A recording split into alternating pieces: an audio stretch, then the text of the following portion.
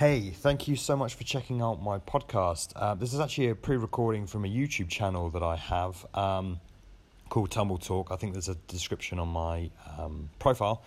But I'm hoping to make some more intentional podcasts in the future. So if you let me know on maybe the YouTube channel of stuff you want to hear about or anything you're interested in. The whole point of this podcast is to really just share my learnings on trying to grow a nomadic business. So yeah, enjoy this one. This one's on running a remote brand strategy workshop. So today I wanted to talk a little bit about how we're changing our processes when it comes to being remote and onboarding our clients. Stick around.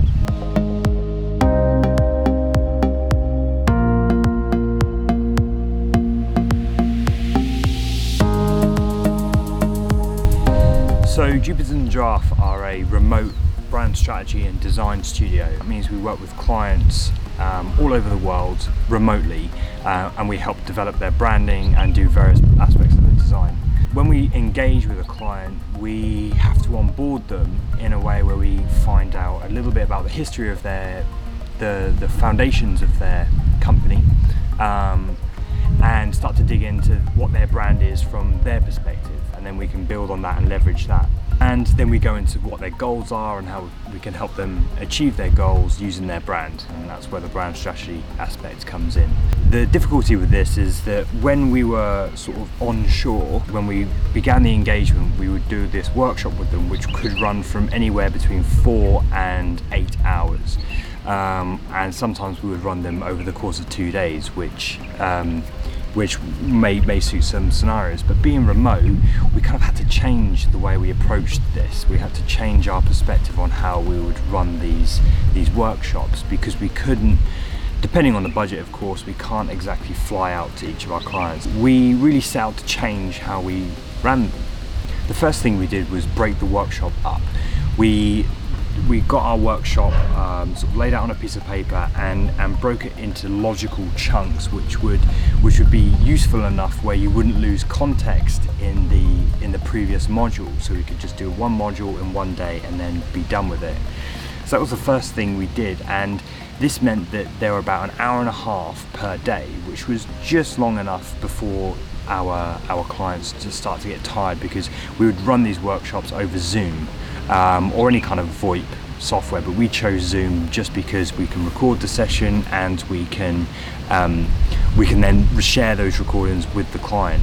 It's also great if you're used to note taking, you can then refer back to the points in the conversation and kind of get a bit of context around those things.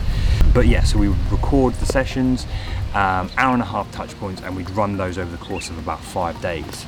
The good thing about that as well is that because we're running our sessions over the course of a few days, we tend to kind of bond with our clients, and we would kind of grow, we would catch up on the previous days and start to talk about filling in the blanks basically. What did you do yesterday? Oh, we did this, and this. You start to bond a bit better. So then going into the project, you're already really on a great footing with the client because you've connected with them. So that's one of the great things about running those sessions over the course of a few days. The other thing we do is we give homework.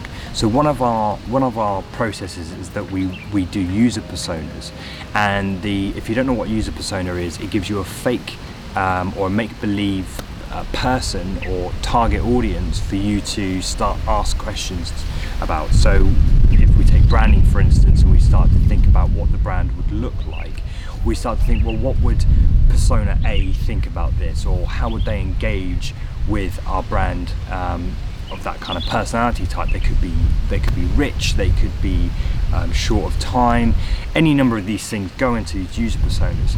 The point I'm trying to make is that because we are, we're doing an hour and a half session, and then the rest of the day is kind of empty and you're not engaging with the clients. What we could do in that hour and a half session is do the first persona, really teach our clients and walk them through the creation of the persona, and then we say, right, we need to create 3 or 4 or however many we feel, and we do that via homework. And that's a real good way to fill in that extra time where we're not engaging with them, and then also get them to be producing work and kind of saving time.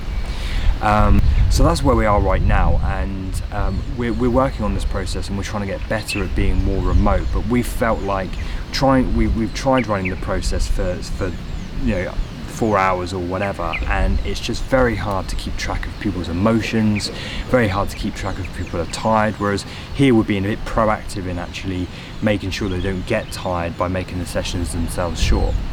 So like I say, we're still working on this process. I look forward to sharing more learnings with you from our strategy, but it could be a great lesson on how to run a good video conference with your client. If you liked it, give it a thumbs up. If you want to hear more about how we're growing a remote brand strategy and design studio, then subscribe to the channel, and until next time, tumble on.